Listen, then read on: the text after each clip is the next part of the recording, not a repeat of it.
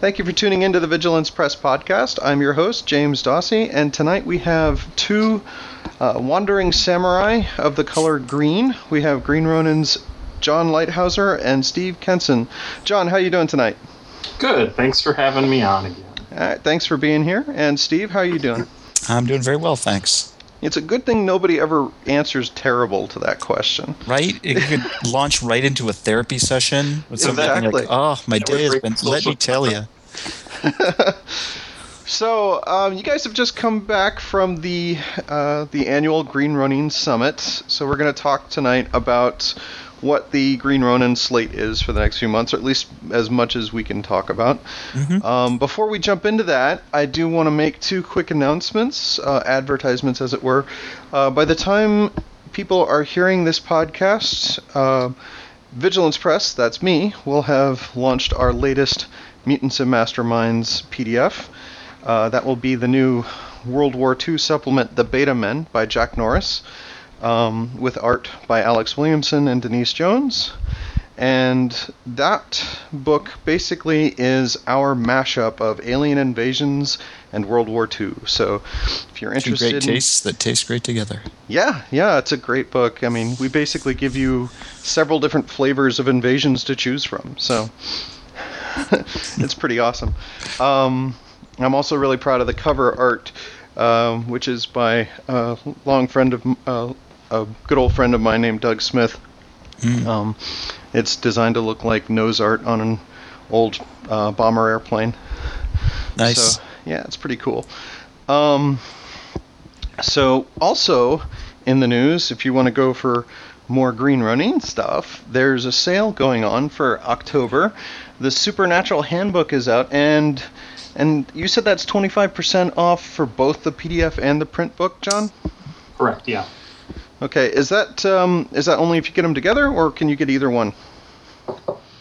Either one. I think you can do either. So if you want to just get the PDF, you can do that immediately on the store, and it's 25% off. If you want to order the printed book, you can do that as well. Awesome.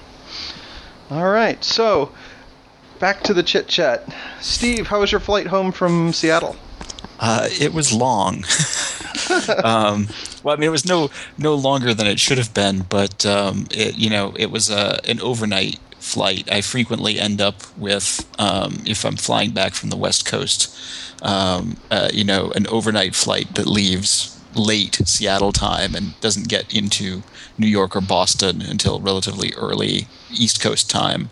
And that's exasperated because you're actually losing hours as you go already. Right. So, it made for a long, kind of quasi-sleepless night. I think that day, depending on how you calculated the whole thing, I probably got about 3 or 4 hours of sleep. So it was a long trip home, but it was pretty good. I bounced back from it pretty quick. That's good. So you guys basically spend how many days in this powwow? Pretty much 2 full days. It's all of Saturday and Sunday, and we get together for some sort of initial social hangout time. Friday night drunken debauchery of right, drinking and debauchery, whatever. It's like your own private convention. Exactly. And yeah, we pack it in, schedule wise. We get a lot of work done in those couple of days. Mm-hmm. Now I've seen some of Nicole's posts, so I know you guys ate well. Well, yeah, because we were at Nicole's house. So I mean, Nicole is the Green Ronin mom, so she always makes sure that we're well fed. Uh-huh. So how many? I noticed that there have been some new faces in the annual photos. How many Green Ronin are you guys up to now? I would actually have to look and count. I think it's a dozen, although to be honest, I'm not sure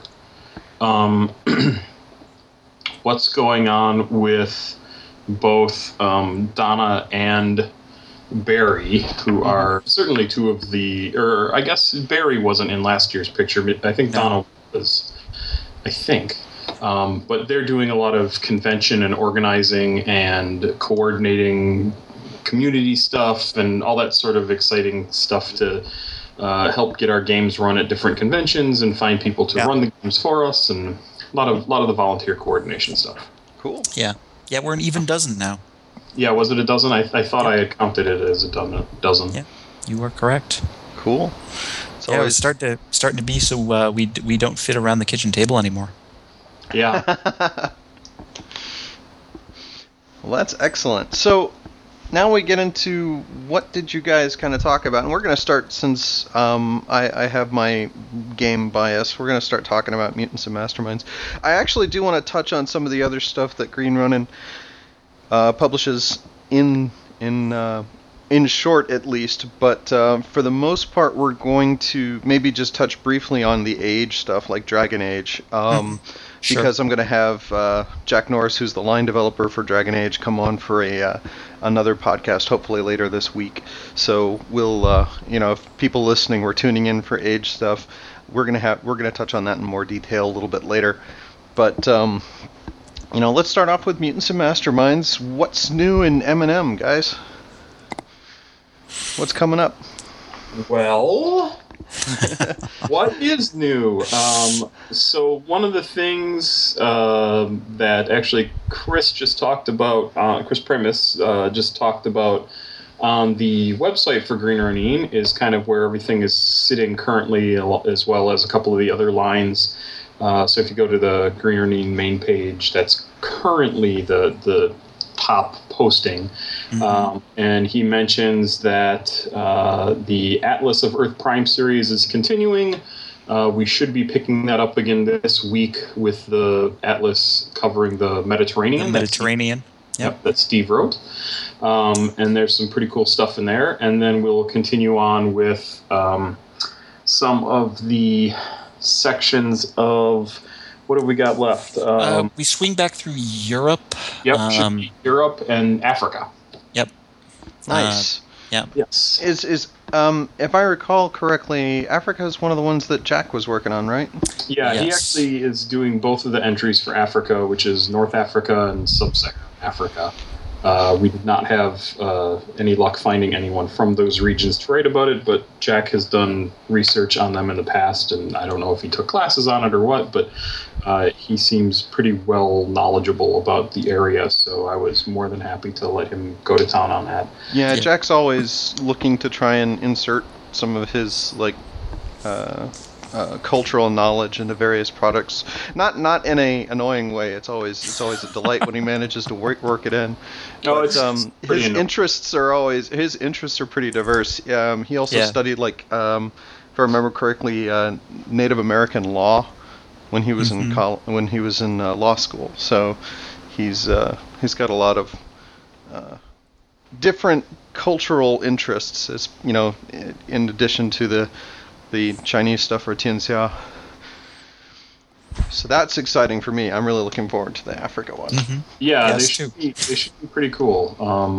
I've got one of them from him, and he's working on the other one, which should be done very soon. And also getting a couple more back from editing, so things are looking pretty good at the moment. After that, and Steve, you're going to have to remind me of things too, but after that, the Cosmic Handbook, which we were hoping to have out about now, has been severely slowed down by these really long Atlas entries that I've been needing to edit and develop every couple of weeks, which has turned out to take up a lot more time than I thought. So the Cosmic Handbook's going to be a little bit delayed, although I am in my very last stages of development on that, so it'll be over to production pretty quickly. Yeah. Excellent. So, of course, one of the books that I'm really looking forward to, the Cosmic Handbook, is the one that I'm curious to see how it's going to shape up, because I've never been involved in a book where I've been working with so many other excellent people before, and it's always fun to see how your voice becomes part of this tapestry of stuff that essentially is edited to try and make it sound as much as possible like like there's one voice in the document. So I'm really excited to see how that all comes together. Yeah, it should be pretty good. We had Steve, you did some work. James, you did work. McLaughlin did some work. Yep.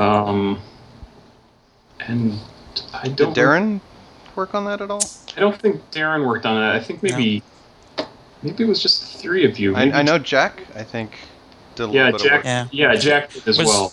Yeah. Was Aaron doing anything on Cosmic? No, I don't think so. So yeah, we have all that ready to go, hopefully very soon. But given the holiday season, it's never a good time to release a book like any role-playing book.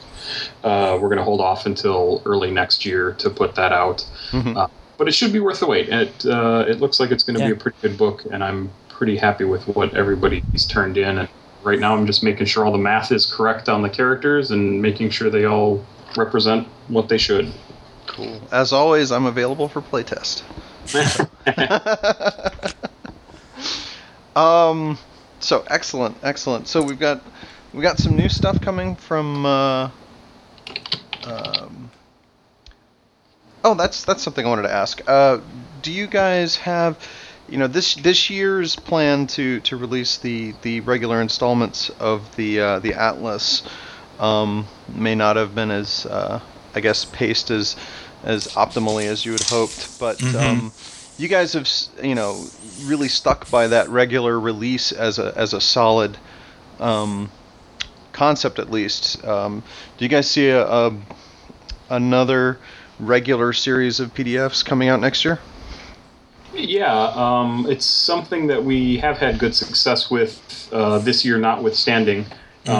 And I think we're going to we've taken our lumps this year, and rather than trying to tackle a broader subject with longer PDFs in the 10 to 12 page range, we're going to probably go back to about the 2-page range. And we have asked Christopher McLaughlin, who is a huge superhero guy and who has been actually asking us to do this for a while, and we have taken him up on it, to do a series of villains or heroes on a weekly basis like we did it with the Threat Report. And I don't know if he'll do the entire year, although he is certainly motivated to do the entire year, but he'll be doing a passel of them. Yes, indeed. Very cool. Well, I know that Chris is Christopher, I should say, has no shortage of ideas when it comes to that stuff. No, indeed. Yeah, that's for sure. And one of the things that he's done a lot of stuff with us, and one of the things that we enjoyed was his work in Freedom's Most Wanted, which was a second edition book that a number of people contributed to, but he contributed quite a few characters as well, and he was definitely interested in working on some more characters. Yeah. So I was like, hey, let's go for it. Chris did a particularly terrific job with a lot of the characters in Most Wanted that were really nothing more than these one-liners that I had dashed off when I was making up either references to Freedom City history or to character concepts or things like that. And I had a big file of, just notes that were like, and there was this guy, he was an enemy of the Raven back in the 60s, sort of a thing. And Chris just took all of those ideas and really ran with them and fleshed them out and, really built some very interesting characters around them. So, very cool. I'm really looking forward to seeing what he comes up with. Now, I'm sure people are going to be asking, so I've got to ask. You can tell me that you're not ready to detail it yet, but do we know if these characters will be tied into the Freedom City universe, or are they going to be a little less canon, as it were? No, they're the goal with this series is to not only tie into Freedom City, but Freedom City, Emerald City, the rest of Earth Prime, Prime in general, or the Earth Prime in general. So we've kind of given Chris free reign to pick and choose from parts of the universe however he wants to. We've got the Cosmic book coming out too, so I wouldn't be surprised if you see some Cosmic characters in there. So it should be a pretty wide range of characters. I don't want to do just a a collection of characters that's just for a single setting. I want them to be useful all over the place. Cool. Mm-hmm. Yeah. Very cool. Just trying to think if there's anything more that I can ask about. Oh, well, speaking of Freedom City, I think you guys talked a little bit about this at Gen Con, or at least I think it was mentioned during the panel with with John and Chris Pramus. Steve, weren't you there? I think I was. Yes, Yeah. you were. You were. I can. I'm very sometimes- quiet. You're very quiet. So the question is, where are you guys at with the Freedom City 3rd edition? Steve, do you want to tackle this one? It's not Sure. tricky. Sure. I mean, basically, right at the moment we're pretty far along. Right now it's the game master section of the book that needs the most work. That is still in the process of getting updated and getting some additional material worked into it. The character write-ups are largely done. We've got a good 50-something villain write-ups. A lot of the original characters from the 2nd edition Freedom City book, along with a number of characters from supplements like Freedom's Most Wanted. And most of the hero write-ups are all set. The sort of player's guide section of the book is being edited. Yep. But the game master section still needs some review and some work. Honestly, it's if anything, parts of it need to be kind of boiled down. There's a lot of Freedom City material, and when you gather it all together in one place, it makes for quite a lot of material to fit into one book. So Bit of an encyclopedia there. Yeah. So things like trimming down the timeline, to a manageable size, are taking some work. But it's coming along well, and I think it's going to be a really nice collection of material when it's all said and done. I was very happy with how Emerald City came out, so I'm really looking forward to Freedom City getting the same treatment. Yeah, and just to tie into that, the book is actually going to be designed similarly to Emerald City. So there's the players section up front, which includes everything you need to kind of introduce you to Freedom City, and then information that you need to write up a character, like the sorts of origins available, some of the history of the world, so like what you could pull on. So if you wanted to do something related to the Terminus invasion, you could certainly do that. Right. And that sort of thing. And then another section of the book is the GM section, which is currently what's being worked on. And I should say the player section is done, and then the 3rd section is also done and being edited, is all of the characters. So we just have this last third to get executed and in shape, and then we'll be off and running as soon as we get it all. So that's looking pretty good right now. Fantastic. Yeah. So have you gotten a lot of good responses? The layout to Emerald City was kind of innovative. Did you get a lot of positive feedback on that? Or I think so. We ended up winning. Now I can't even remember. And was it an ENnie or was it a? Well, we got Best Electronic Product ENnie for the Player's Guide. Yeah, the Best Electronic or Best Free Electronic Product or Best. No, it wasn't free. Best Electronic Book. Product. Yeah. ENnie for Player's Guide. For the Player's Guide to Emerald City, which I was happy about because I thought that was actually a very well executed introduction to this setting. Yeah, and, I thought so too. Yeah, and as Steve said, we're gonna kind of mimic that quite a bit in the Freedom City book, just because it does work really well. So I thank Kurt Busiek for letting us rip him off from his introduction to Astro City book that he did years ago. Very cool. Yeah, the sort of tourism bureau approach, works pretty well. Mm-hmm. Yeah, it does. Yeah, that was a really fun element in the book, and I could easily see somebody, if they wanted to run an Emerald City game, printing that out from the PDF and actually making that flyer something that their players could physically see and play with at the table. Yep. Yeah, and that's also why we made the 3 different sections of Emerald City available as 3 separate PDFs, because especially that players section is just a great little book for, hey, here's everything you need to start playing a character in this setting, information about the city and locations and the people, and to tie your character to. So if you want to live in a certain part of town, you can do that.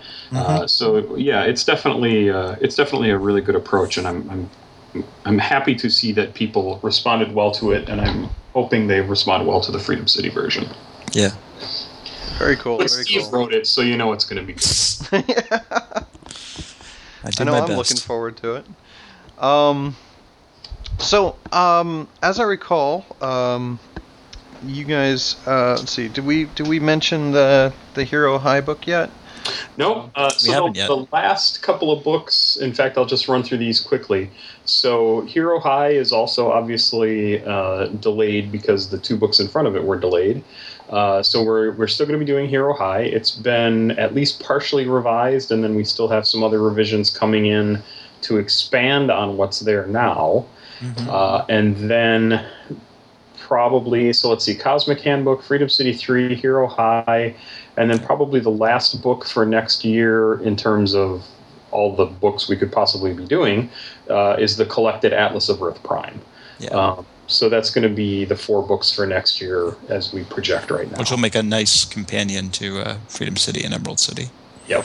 4 books of the apocalypse. Yes. As it were. And with Cosmic Handbook along with it, you'll pretty much have the, major locations of Earth Prime, the rest of Earth Prime, and then sort of the whole universe, cosmos beyond Earth. So it'll be a pretty comprehensive look at the setting when it's all said and done.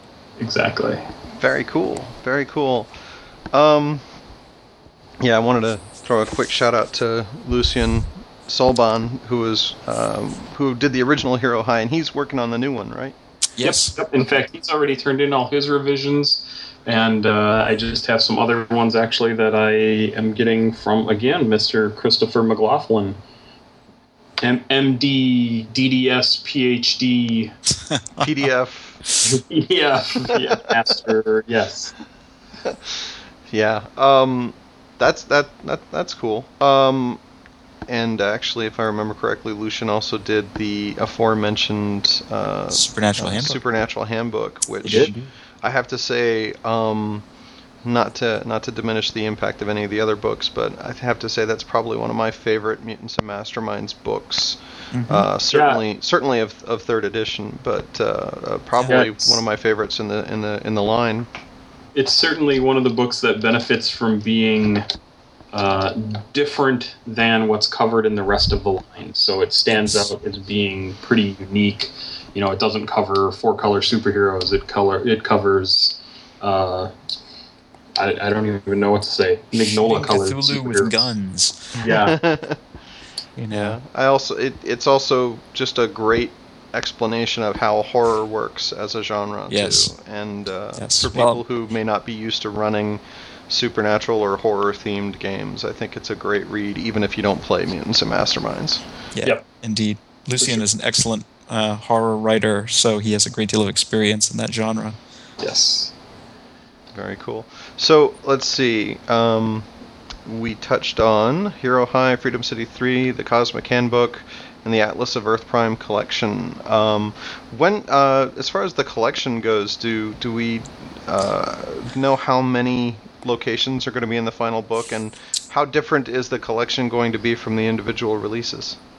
I was going to say it's 22 locations done. I think you're right. I think it's 22 collections, and or 22 different entries, and then we have an idea for what we'll probably add to the book, but it's not another section of the world. It's kind of related to it, but I don't want to give that away yet, partially because it may change, so who knows. Yeah. But yeah, it's going to be a pretty hefty book. So if each of those chapters is only 10 pages long, which they are not, at 22 chapters, that's going to be at least 220 pages. So it's going to be pretty hefty once we're all said and done with it. Yeah, that was a big project. It was one of these things that maybe didn't sound so big when it was first announced, but as we started seeing the project, is that how it felt to you guys too? That's yes, pretty much what happened. Yeah, to overtake all of my free time, and has been no end of frustration because it's really, I think, such a cool, fun project, and I certainly my eyes were too big for my tummy. Well, that's the thing is we went from starting off with the threat reports, which were very short, single character, write-ups, to doing the power profiles and the gadget guides, and with those we were able to get a little more ambitious in terms of the length of the product, but the development for them was still fairly straightforward. As far as that goes, but with the Atlas, we're easily doing 3 and 4 character write-ups alone in each Atlas, which all have to have proper development. But we're also doing development of the setting and the introduction of all of this new material that has to be sort of worked in to the setting, and so there's a lot of fact checking and development, and just sort of massaging of things to make sure all the pieces fit together. That's just way more involved than any of the series that we did before. And also the different atlases sometimes refer to each other, or ought to refer to each other, right? And so I have to work that in too, if possible. That's been kind of a tricky part too. But I mean, we're still rolling along. It's just not quite as obvious. I will be very, very happy to get back to a shorter weekly PDF and make the cycle work a little bit better, and also allow me to get a lot more stuff done that's not just this 10, 12 page atlas every couple of weeks, month. Yeah. Very cool. Very cool. Indeed. And we're also spreading out some of the sort of periodical electronic content as well, in that some of the other game lines are also going to be doing some, of their own content. So it won't be just, reliant on Mutants and Masterminds coming out with a new thing every week. Yeah. That's a question for you guys. I don't even know if you have the numbers to answer it, but or the resources to answer it. But do you guys get the feeling that people who, like, for example, follow Mutants and Masterminds and are interested in those projects tend to pick up other Green Ronin things? Is there kind of like a brand loyalty there, or are they more interested in, like genre stuff that specifically applies to them? Yeah, I don't know specifically. We certainly don't have any numbers. I know we have people who are fans of our stuff in general, but there are people who are just Dragon Age fans, and there are people who are just Song of Ice and Fire fans, and people who are just Freeport or Pathfinder fans, and people who are just M&M fans. So we don't necessarily try to force the crossing of those streams in any way. And it's if somebody's a fan of 1, 2, 3 or more lines that we produce, great, but that's not something we're too concerned about, especially not Steve and I, as we're going to work on what we do. So I mean, my impression is that the different lines, although they benefit from Green Ronin's reputation for doing quality product, effectively are treated as though they're completely separate, which they are. I mean, and as far as people's interest in them, I mean, they may as well be published by individual publishers as far as that goes.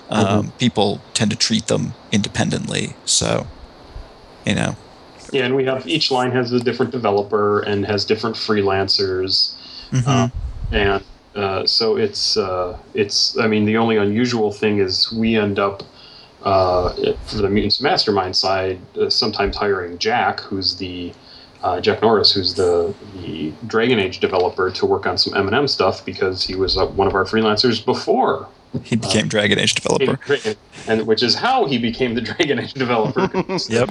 Jack's pretty good at this. I think Jack's ambition is to basically work on every role-playing game that gets published from here on out. Yep. Well, if anyone can pull it off. That's true. But it's if people like our stuff, great. And I think one of the things that we've also realized over the last couple of years, and certainly this was spelled out very clearly in talks with Owen Casey Stevens at the recent summit, is these days a role-playing game of any kind benefits greatly from a weekly release or some sort of regular release, because you have that constant reminder to people that, hey, something's come out.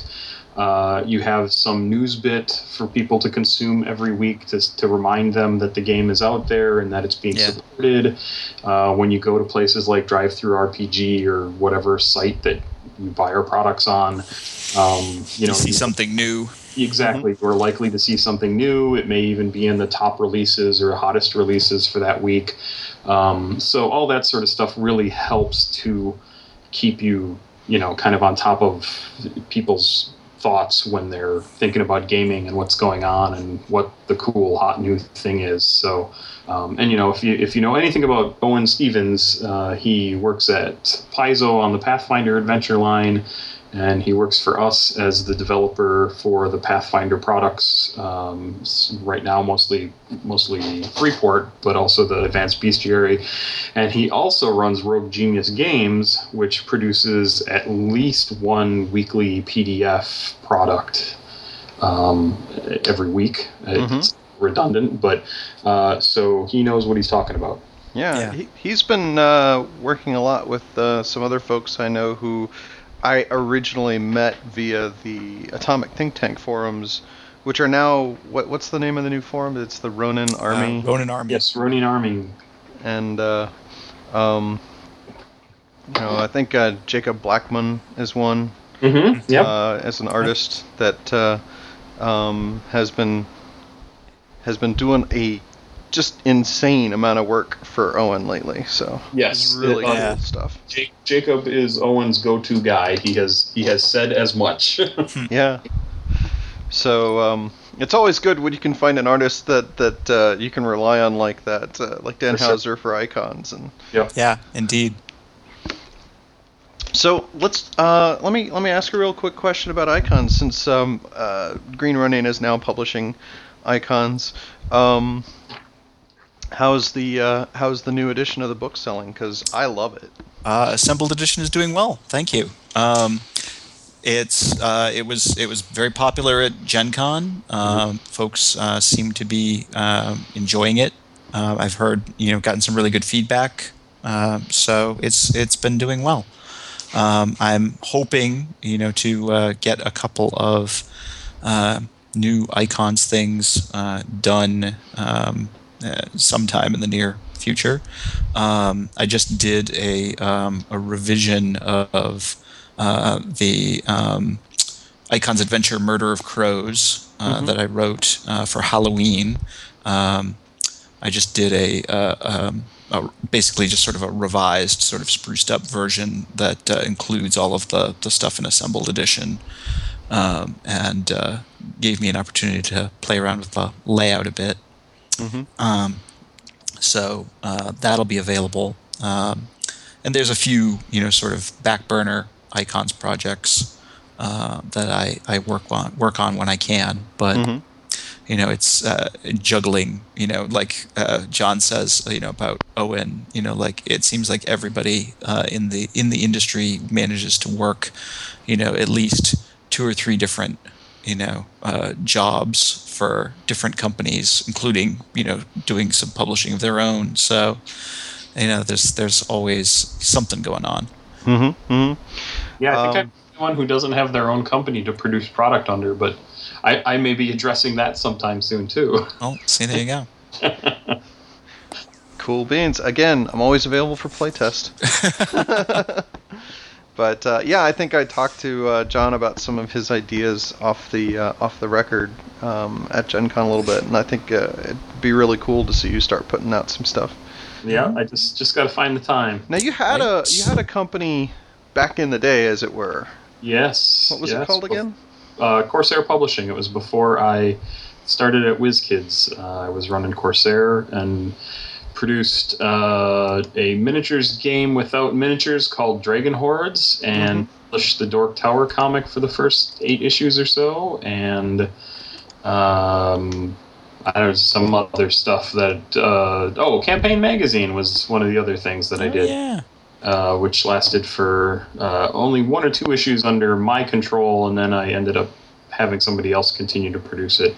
So it's, but yeah, that was 97 to 2001 I was running Corsair. Very cool. So, and the drawing role-playing game, yes. Yes. Oh, yeah. Which I keep talking to Seth and Brian about.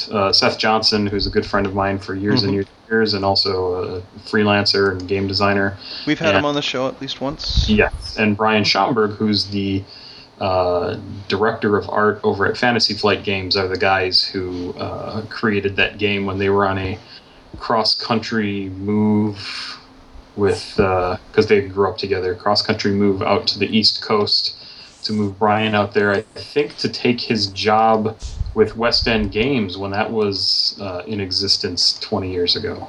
Wow. I miss West End Games. Yeah, I hear that. But that would be really cool to see a revival of Sketch. I'd like to see a new edition of that. I agree. I will continue to bother Seth. He often says, "Oh yeah, I just talked to Brian about that the other day," and I'm like, "You've been saying that for at least 5 years now, because I've been bugging you version of it." But Seth just had a baby and all that sort of good stuff. Yes. Yeah. Well. But it's Seth's a really cool guy. I'm hoping to do some development work with him when the baby permits. Yeah. Yes. Yes. Well, that is his major project in development right now. Right. Yeah. They've got it up and walking now. So. Right. See, there's progress being made. Yep. Practically done. Fantastic. Yeah. Walking and then college, right? Yep, just around the corner. So, let's talk a little bit about the other stuff, since we've kind of wandered away from Mutants and Masterminds a little bit. What other stuff did you guys talk about that you can share with me at the Green Ronin Summit? Do you have any news? Let me ask first about the Song of Ice and Fire role-playing game. Well, I think the next big thing for Song of Ice and Fire is we're doing a big adventure book called The Dragon's Hoard. That will be, one of the regular things that we've heard about Song of Ice and Fire is that people really love the source books, and there's a lot of great setting material for the game, but they want more adventures. And Song of Ice and Fire can be kind of a tricky setting to build adventures for, comparatively speaking. So this book is intended to address that niche.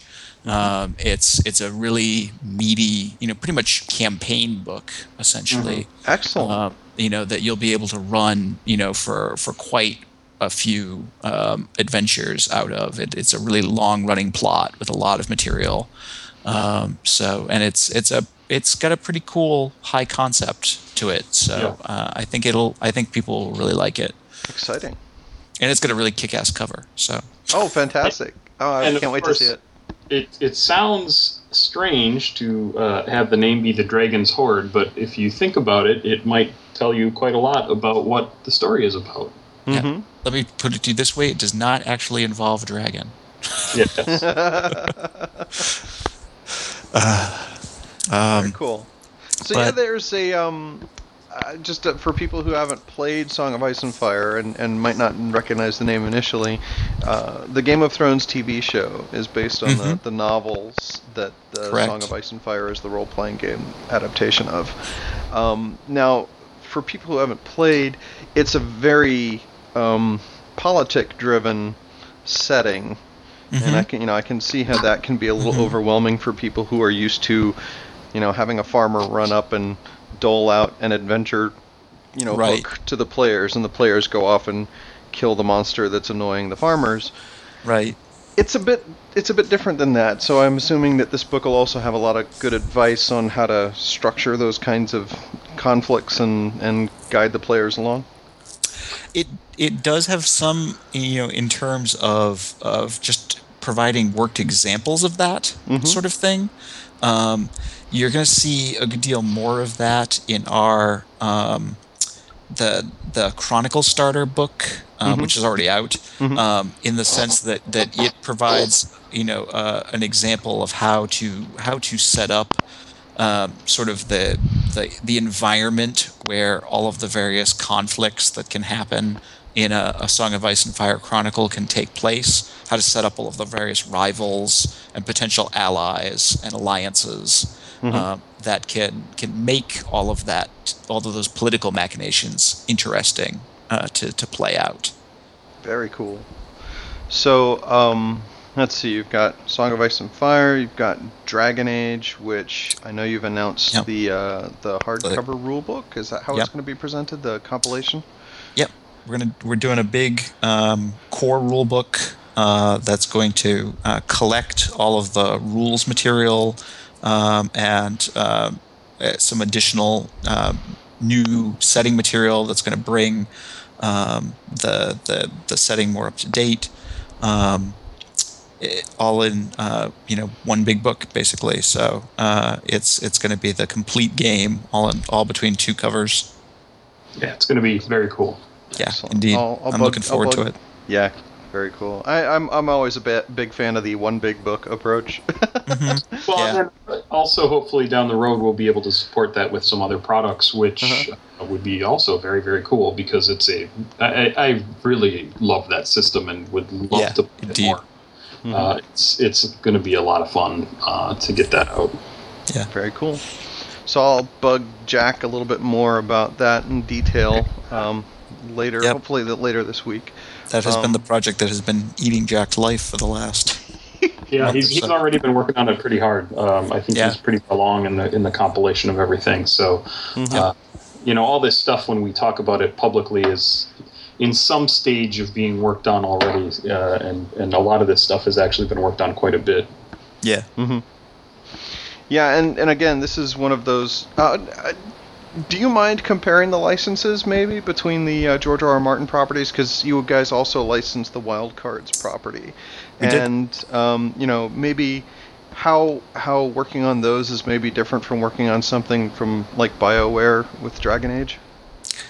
Well, I think the key difference is that with something like Dragon Age licensed through a company like BioWare is a huge, relatively large company, with its, own licensing department, with its own, there's a Dragon Age team of, designers, and people who are involved from, every, aspect from story to coding to art and all of that. Whereas Song of Ice and Fire is George. Mm-hmm. And the key difference is that anything licensed from George's world gets approved by him. And I didn't know he was that hands-on still. Oh yes, and he approves all of our products. Very cool. Which is great to have his involvement in that regard, but he's also one guy. Right. It can be a bit challenging time-wise. Really busy guy. Mm-hmm. Whereas you have different things in terms of working with a company that has a licensing department. You have a department to work with, but you also have lots of different people who are involved in the process.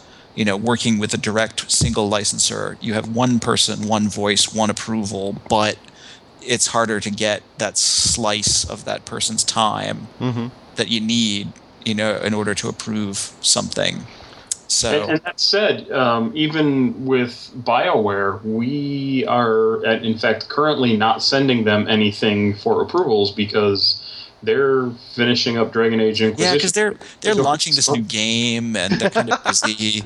So we are very careful not to overwhelm people as much as possible when we're working with them too. So it's kind of an ongoing. It's a bit of a dance. Yeah, exactly. You have to keep track of where everybody's at and what's going on, and kind of be forgiving and allow for this, that sort of thing where, hey, the month of October and part of November is probably going to be lost to BioWare, so don't bother trying to ask them for a bunch of approvals on 200-page documents.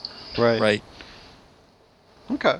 So let's see, what other lines? You guys released a new. Actually, one of the things I wanted to kind of touch on, as part of the Fate Core Kickstarter, you guys did a Fate edition of the Freeport Companion. We did. How did that do for you guys, and what's been your responses to that? Do you guys have any more interest in like Fate supplements? It's been well received, as I understand it. Yeah, I think Steve and I are probably not the best people to ask about that sort of thing, simply because we don't have any visibility into it.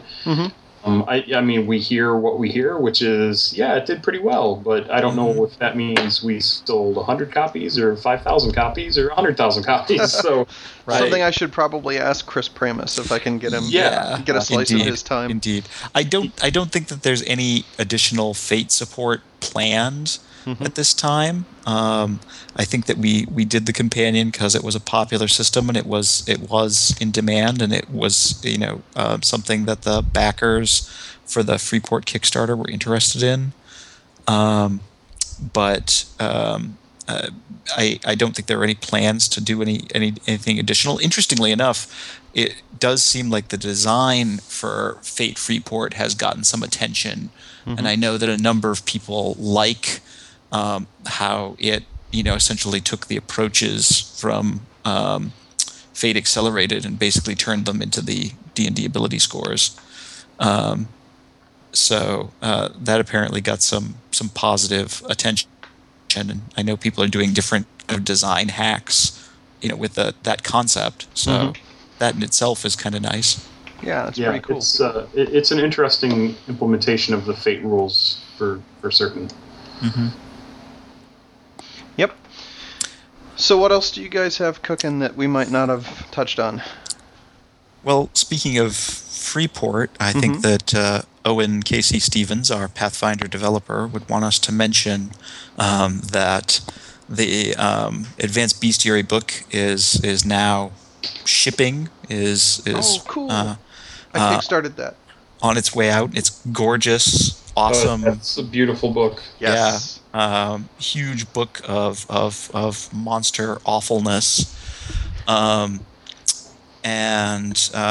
the even more giant Pathfinder Freeport book is wending its way through development and layout, and is coming together quite nicely, and is going to be a giant of a book. It's like 500 and something pages. Wow. I think 512 pages. Yeah, 512, I think. It's an enormous book. That's huge.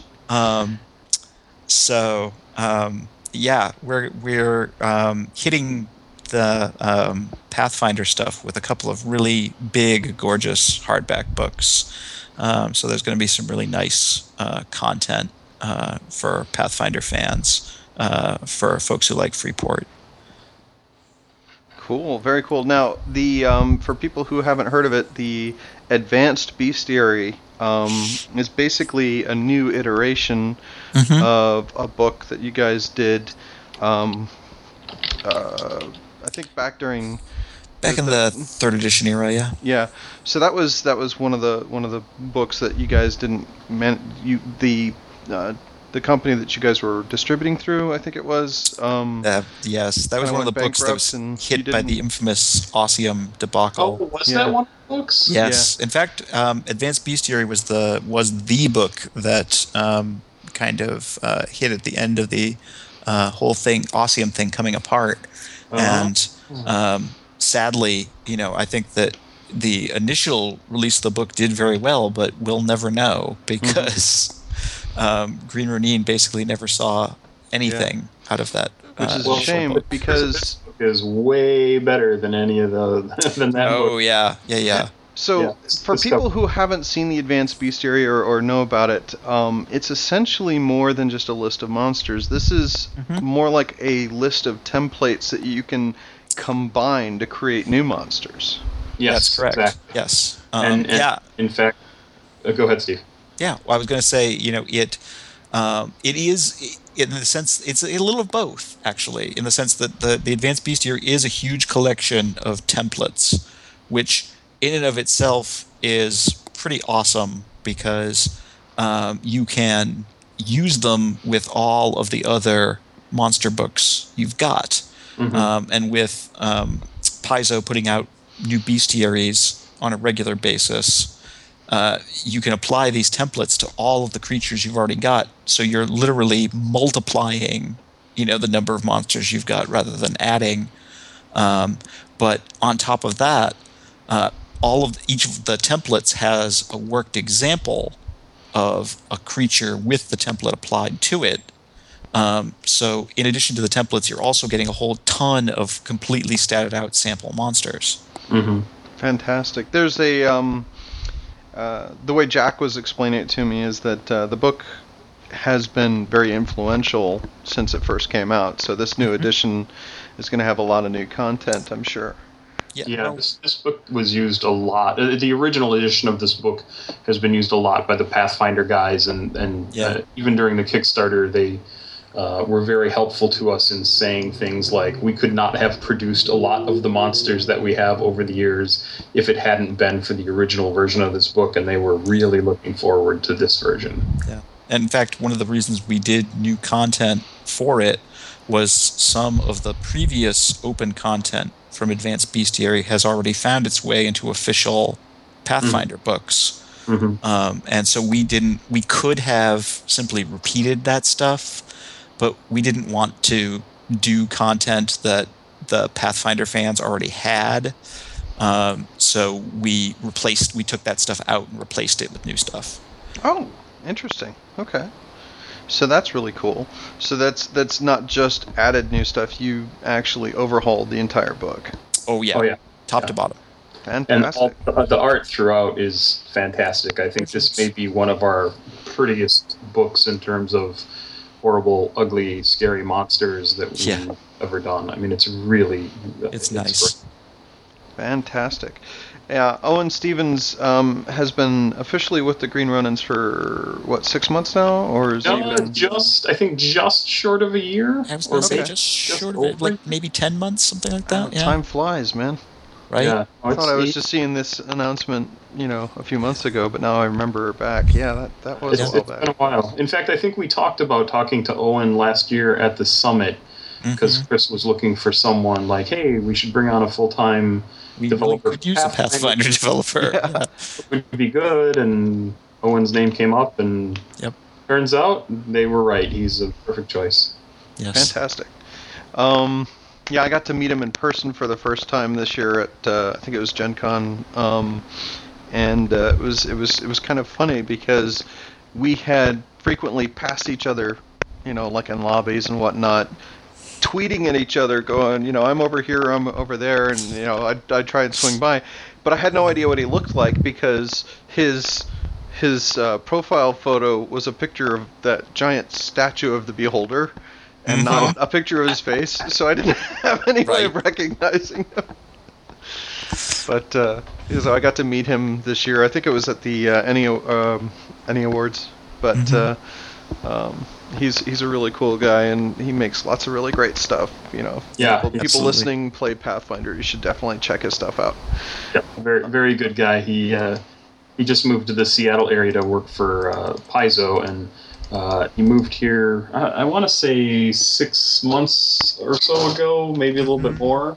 Yeah. And we just finally met like 2 or 3 weeks ago for the first time.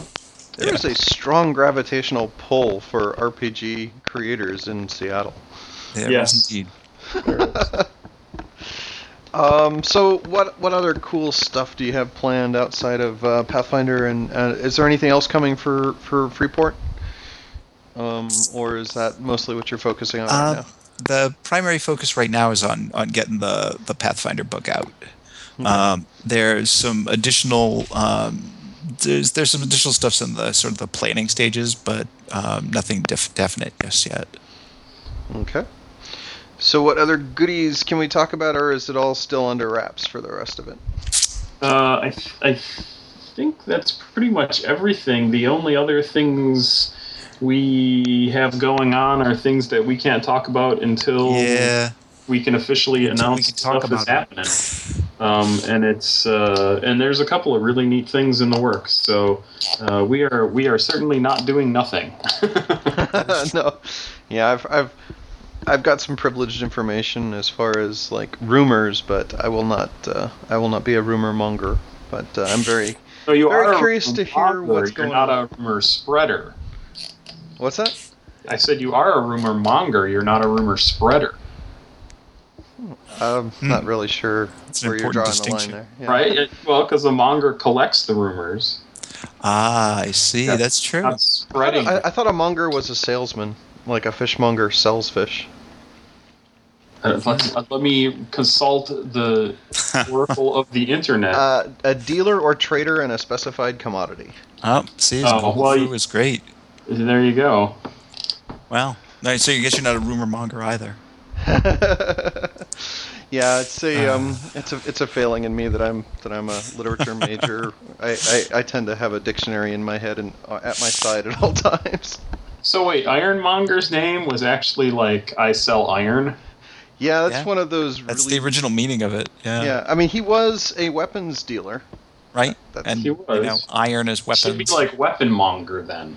Well, they kind of threw the name in as almost an Easter egg rather as a label in the movie. I think the way they handled it in the dialogue was really clever. I don't care about the movie. In the comics, James, the original material. Well, comic books, you go through a lot of changes from original concept to execution, so a lot of times the more elegant aspects of a character can get lost in the shuffle. Listen to you. You're a movie apologist. Okay. I actually like the movies better than the comics right now, so I'm sorry. Though I still do love comics. So I'm thinking that's about all we can talk about in terms of the upcoming slate for Green Ronin. Is there anything else you guys wanted to talk about outside of Green Ronin, or any like announcements or shout-outs that you guys wanted to make? Steve, did you have anything going on other than your rewrite of the Icons Crows adventure? Do you have anything going on that front? Pretty much the next thing up for Icons is finishing up Dan's next Phalanx adventure, which I've been working on, but it's been a matter of finding the time to just finish it out. So everything else on as far as Icons is pretty much back burner stuff right now. So nothing too major. And of course, in my I complain about my free time and what I decide to do, but launch a new blog series. To give me an excuse to rewatch all of Young Justice, and there are worse shows to endure. Write about it. How am I not still receiving your blog updates? I don't know. You have to go back and make sure you're subscribed. I've been seeing them pop up on the Facebook feed too. So yeah. There's a so you're basically going through season 1 of Young Justice. Of Young Justice. And is this similar to what you were doing with the Avengers series, where you're kind of analyzing each episode as it might appear in a role-playing game? Pretty much, yeah. Okay. Yeah. It's kind of the experience of what it's like to sit next to me and watch these cartoons. I'm so far behind. How did this happen? You get some weekend reading, John. Yep. I know. I'm so bummed because I was subscribed. I use what used to be Google Reader and is now called the Old Reader. It's for some reason I got unsubscribed to your posts. Apparently, it's too bad. Oh, it's terrible. So if anybody's interested in kind of diving into Steve Kenson's brain for a little bit, those posts are a fun reading. I enjoy them. Yeah, stevekenson.com. Okay. How about you, John? Do you do any blogging? I have a blog that I've had for a number of years that I do almost nothing with, called Stand By for Adventure. Mm-hmm. Although I did recently make a post to it, and I say recently, and it was probably like forever ago. And it was a D&D related post because I had gotten my hands on the Player's Handbook and wanted to write up a background just for fun. Mm-hmm. So yes, I posted there not so long ago. Let me see. Oh, August 6th. Well, there you go. So that's not so long ago. It's practically weekly. Yeah, it's practically. Well, and the one before that was, 2010. So... but yes, Stand by indeed. Blog necromancy. I wrote up the very exciting laborer background for D&D, and it's actually pretty good. I'm pretty happy with how it turned out. Cool. Excellent. Cool. Yeah. But yes, I dedicate all of my time to working on my day job or working on M&M secret background things that don't see the light of day, and people don't care about my role in them anyway because I'm not the writer. You toil away in dark, cavernous chambers, puttering along until these artifacts come to light. Exactly. I have to just try and make Steve look good all the time. That's my. I mean, and that alone is a Herculean task. Oh. No, it's not. I am. Man, let me tell you, James. I could tell you stories about some of the things I get in from people who are like, "Here's my draft," and it's like, "Oh dear lordy, I want to." Well, I know what I'm doing with my next week. Yeah, and then Steve turns something in, and I go, "Oh, it's so nice. It's so nice to just read this and be done with it like very quickly." Oh yeah, Steve, plug your ears because I have nothing but good things to say about Steve. Yeah, that's and I'm, as a publisher, I'm starting to see and sense where I'm best off spending my money, and on which people I'm definitely coming back to, and some people have great ideas, some people are able to write very well, and some people have both, and it's those people who have both that are just amazing to work with and make your life so much easier. Yeah, for sure. And I'm definitely learning how useful it is to keep certain names at the top of your Rolodex. Yep, there's certainly a reason why certain people get work over and over and over and over, and there are also reasons why people do not get work over and over and over. Yes. And Steve, I keep at the top of my list, even if he weren't someone that I were paired with here at Green Ronin on a regular basis, he'd still be at the top of the list. So, again, Steve, plug your ears. Yes, I'm blushing. I want to give you a big head. Well, are there any links you guys want me to include in the podcast or in the description of the podcast? I'm gonna include this D&D background, the labor thing you posted, just because a lot of our listeners are obviously interested in D&D. We had Randy Thompson on not too long ago. Sorry, Rodney Thompson. Rodney. Sorry. And sorry, Stephen Rodney. McFarlane. So yeah. Yes. Sorry, Rodney.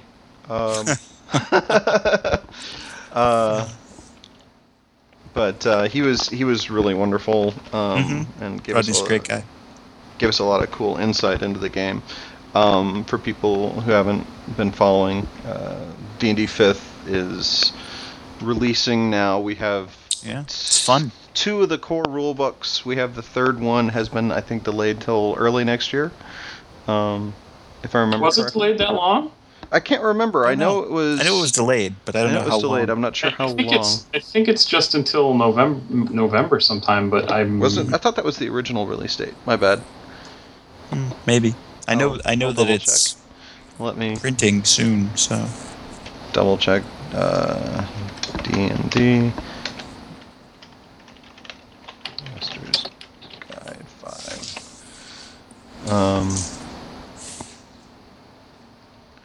So, that's not what I want. I want the Wizards of the Coast link. Anyway, so I'll get that information out to people at some point. But D&D 5th has been a breath of fresh air in terms of Dungeons and Dragons, if anybody's a big fan of the game, and they weren't necessarily happy with one edition or another. I think 5th edition is a game that a lot of people can really enjoy, because I think it has enough plasticity to it that it can really kind of become the game you want to run. So it's got a lot of really neat new tools in it, neat new features, and I think John said it was one of the easiest games you've ever run as far as a GM. Oh, well, I wouldn't say ever run. Certainly the easiest game for D&D ever. And especially in the modern era, meaning the last 18 years of the game's life, it is by far my top choice of D&D / Pathfinder type games to play easily. Cool. So, I'm sorry, to run. Yeah. To run. Yes. As GM, it is so much easier to run. And I do also enjoy playing it. I mean, I'm not giving it short shrift there. It's really been a fun game. Yeah, cool. I agree. Very cool. So it looks like December 9th is the announced release date. The new release date. Yeah. Okay. That's not too far away. For those stores taking part in the early release program, it should be November 28th. Ah, very cool. So I should go, end of November, I should go check my local gaming store. Yes, indeed. So excellent. So, well, let me let you guys go, because it's getting pretty late for Steve. That's right. Steve's probably falling asleep at the keyboard. Actually, I am asleep. Oh, okay. I podcast in my sleep all the time. It's great. Wow, that's a really cool skill. That's better than sleeping with your eyes open. So, thank you guys very much for joining me. Thank you everyone for tuning in. And I'm definitely looking forward to more cool Green Running stuff coming out soon. Very excited by all the Mutants and Mastermind stuff, but there's some other cool stuff that I'm looking forward to as well. Yeah. And for those listening, I will hopefully have another podcast covering this and some other more Vigilance Press related topics when I get Jack Norris on the horn next time. So until next episode, everybody stay vigilant.